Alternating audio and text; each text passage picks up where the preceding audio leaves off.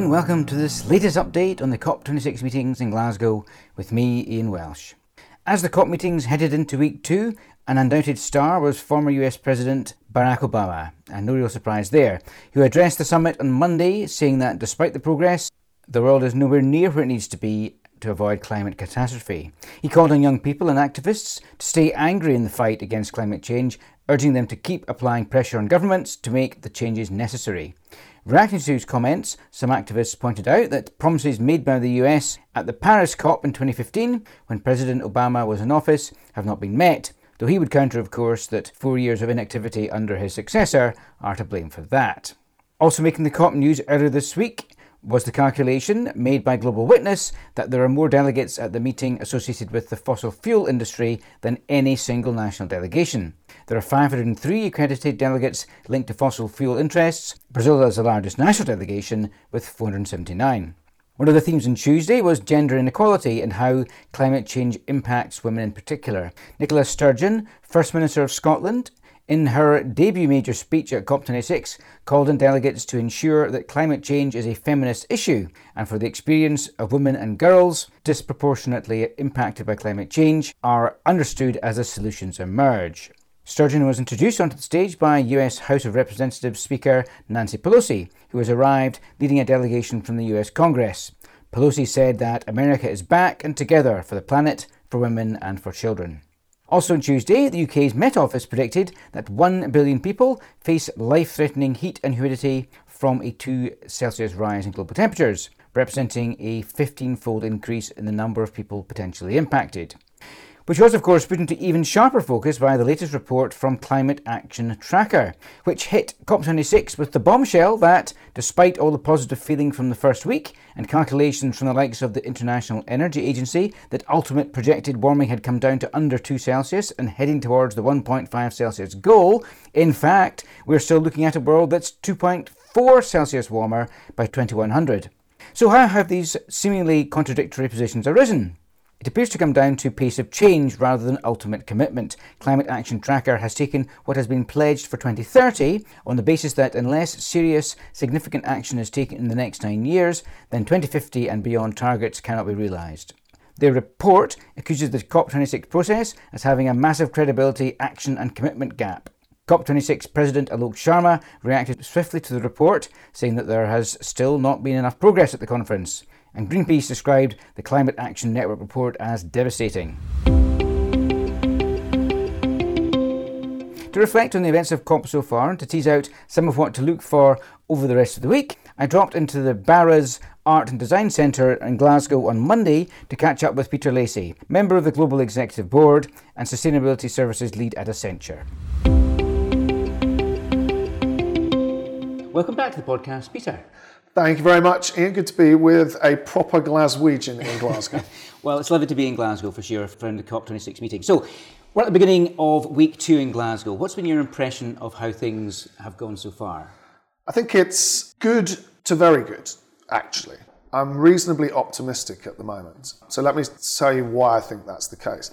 If you go back to Paris, we entered Paris probably with a 4 to 6 degree warming world. We entered the broader COP26 negotiations 12, 18 months ago with probably a 3.5 degree warming world, 3.5 degrees. As it currently stands, commitments are 1.8 degrees, according to the IEA, who've been asked to track that over the course of the negotiations. So that's part one of why that's good-ish. It's not 1.5 degrees, which is what we need, but that's a heck of a journey. We need to be cautious because commitments are not delivery. And there are plenty of reasons to believe that there are challenges ahead. But that is progress. The second thing I said good to very good is I think very good has been the extraordinary shift, I think an irreversible shift, in the business side of net zero and commitments to net zero. And I think you can break that down in different elements. The FTSE 100 started before the UK government campaign, which Accenture supported and back-officed at around 20% of companies that had signed up to net zero or a 1.5 degree carbon target. We're now at 70%. Again, let's caveat it. For me, if it isn't a science-based target, according to this SBTi, it isn't a target, so there's still work to do. But I think you can say that's a big jump, a big shift. I think the other big news that I think is very good is the convergence to a single standard and a single standards body under the IFRS. And I was in the room at the time and I couldn't quite believe what I was seeing, but TCFD, the IFRS, the IISB, SASB work, and all of the big four, the IOSCO Securities Exchange, all not just collaborating, merging their efforts, the WEF ESG 21 metrics, under one single standards body and one single standard that we can expect to be put to the board in June of 2023 and rolled out immediately after that. And when I was in the room, the assurance and audit professions were very clear that they saw that as then leading to a complete rethinking and retraining of auditors and assurers and accountants going forward. Now, that has been something that you and I have been working on this for 20 years. We've been asking and making that clear for 20 years, that needed to happen. Until that happened, it is impossible to have comparable data that can be invested in properly or reported or disclosed properly. So it is genuinely a step shift in the relationship between the capital markets, stakeholders and companies on disclosure and on reporting. The GRI are currently staying out of that, but I can see why, because I think there's more specificity around specific issues that are not necessarily financially material, but that might be material from a sustainability perspective that they think they can represent. But I would just go back to your question. I would say very good on the corporate side, good on 1.8 degree of warming, but with some challenges that we should probably expect ahead. It certainly felt the first week of the COP26 meetings that there were some real big changes and, as you say, almost jaw-dropping moments that we needed. They had to happen for us to get anywhere near hitting the 1.5 Celsius target, as you say. What did your week look like then? What were you doing and what were your personal highlights? My highlights from last week were firstly the launch of our UN Global Compact and the United Nations Secretary General CEO study. You and I have been around long enough to know that actually ages and dates me, but I've been doing that for 14 years now. So every 2 or 3 years we take the pulse of global CEOs on sustainability. This time we launched it very, very deliberately as a special edition ahead of COP. And we launched it with a view of trying to create a clear set of messages for policymakers, for negotiators, for heads of state, for UN ambassadors about what business expected. And we did come up with, I think, a very, very concrete set of measures. And there are 10 measures, I won't go through all of them, but things like being clear about infrastructure spending needs on things like renewables, on things like charging stations for electric vehicles, on distributed energy, on reshaping the grid. Things like making the link to biodiversity and making sure that climate change measures are not in a vacuum, but actually connect to other sustainable development goals, but particularly, I would say, biodiversity. And I think in particular on top of that, looking very, very hard at carbon pricing, the tough issues, things like carbon pricing and fossil fuel subsidies, and looking at the weight and the balance between the capital markets and government funding for the old economy versus the new economy. So there were some very clear messages in that. That was a highlight for my week. I think as I look at this week, I have to say we opened up this morning with a great panel on biodiversity, where we heard from Enrique Sala, one of the pioneers as a scientist from University of California, and who has himself helped governments set up 21 marine preservation areas around the world, given the role of the ocean, but also we discussed the incredible role that nature and biodiversity play more generally. And I would say a shocking statistic from that CEO study, but linked to this morning, was that only 21% of CEOs globally believe that biodiversity degeneration poses a risk to their business. Only 21%. And that included 400 CEOs out of the 1,200 CEOs from the global south. So I think we do have a very, very big challenge ahead of us, not just in awareness, but in terms of understanding and practical application of biodiversity, because we rely, the economy being a wholly owned subsidiary of the environment, as Prince Charles has told us many times, but a brilliant way of putting it, I think we rely, according to Swiss Re, on 45 trillion, more than half of the global economy. We rely on biodiversity and nature. That's going to be a focus for my second week, and something that I think kicked off nicely this morning, but with, I think, a huge challenge ahead of us, almost of the same scale of climate change, for business to understand that this isn't just about energy. It is about the circular economy: energy, water, waste, materials, biodiversity, and habitats and landscapes, which I know is something you've worked a lot on. I just think that maturity is not there. So we've still got a long way to go, I think. It's a sobering thought, isn't it, that the 21% of CEOs not seeing the challenges around biodiversity. It's like, I think everybody's focusing too much on carbon. They've got their head around the fact that carbon is important and fixing on it. But as you say, the actual value of keeping forests standing, for example, is around the biodiversity side of things and the water side of things, not just purely carbon. I totally agree with you. I mean, for example, I'll give you two examples that I think matter. One example, so we worked for the last 12 months with the UK government, with Boris, with DEFRA, and with the Sustainable Business Council to create a net positive nature campaign that was rolled out across the FTSE, but we hope that others will join us. And I forget the website, but I think it's netpositivenature.com. And I think one of the things we produced was a handbook with 4 simple steps that help businesses in the boardroom, but also in their top executive teams, move from understanding to action on biodiversity. And I think that those sorts of measures are going to need to come in very, very quickly. And also, I think the recognition that you can't tackle climate change without tackling biodiversity. The two things are indivisible. Now, a second example for us would be with an extension, Net Positive Nature. One of the things that we have in our 1.5 degree, so when I came into the role, Julie, our CEO, my boss, and I said, okay, well, look, we need to make sure we're our own best example. So we set the most ambitious science-based target in the industry at that point. So 2025, scope 1 through 3, importantly, SBTi signed off. And one of the challenges of that, just being straight and honest, is that at the moment, you can imagine 626,000 people in consulting and technology services. Still, we have a lot of aviation. Now, we are going to tackle the sacred cow in the industry, which is to decouple our travel, which has basically been, for the whole industry, has been a linear relationship. Revenue and travel are basically linear, and most of that is aviation. So we are going to tackle that and reduce it in absolute terms. But for now, you can't totally avoid flying as our industry. So we have been working with the Sustainable Aviation Fuels Group to commit to the industry's leading target of 10% by 2030. That's nowhere near enough. We need fuels companies, we need airlines to do more. But the example of biodiversity that I'll give you, so because we need to offset our aviation in particular for now, by 2025, we will have 7 projects up and running that should cover us out until 2042. What we've looked for very specifically in each of those projects, we've originated each of them because we think there are still problems with the carbon market, which we believe are fixable, but we still think there are issues. So we wanted to have absolute certainty. So we originated our own projects in different parts of the world. And what we've found is it's possible to develop the co-benefits of those projects, whether it's adding renewable energy capacity or whether or not it's deforestation avoided. We can actually add not just the biodiversity benefits, but other SDG goals, local employment and economic development, poverty alleviation, even health benefits. So I think that's, an important component of where we can join up some of these goals in corporate measures, and that's what we're doing at Extension. Clearly, we're here at your really very impressive hub in the east of Glasgow.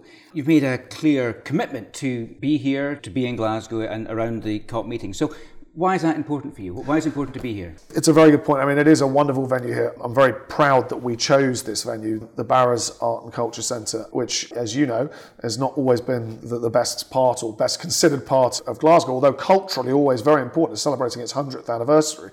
I'm very glad that we managed to do that because I wanted us to invest properly in the community in Glasgow whilst we were here and not just take some shiny big Accenture building or hotel. But your question is, why are we here? What's the return on investment? What's the strategic logic? Julie and I have been very, very clear. Sustainability is the new digital. And we believe that the two transformational forces in the global economy over the next 9 years to 2030 are going to be digital and sustainability. And that those are going to be what drive the competitiveness of our clients. And I will tell you that if I go back 10 years, the number of clients that were doing transformational work was 1 or 2 a year. Right? We were lucky if that was true. We've done 1,000 plus sustainability strategy projects, but truly end-to-end transformation in a supply chain, truly changing their business model, reinventing their products and services didn't happen. Now I can tell you that we're getting dozens a month having those conversations. So we're seeing exponential growth in the demand for our services, which is what we call sustainability services. But I think even more important than that, what we are doing is also building what we call sustainability by design, which is going back into every single one of our core business areas. So let's say we're the largest partner for all 6 of the big software and platforms: Google, SAP, Salesforce, Microsoft, Oracle, Amazon Web Services, or cybersecurity, or big data and analytics, or supply chain, or manufacturing.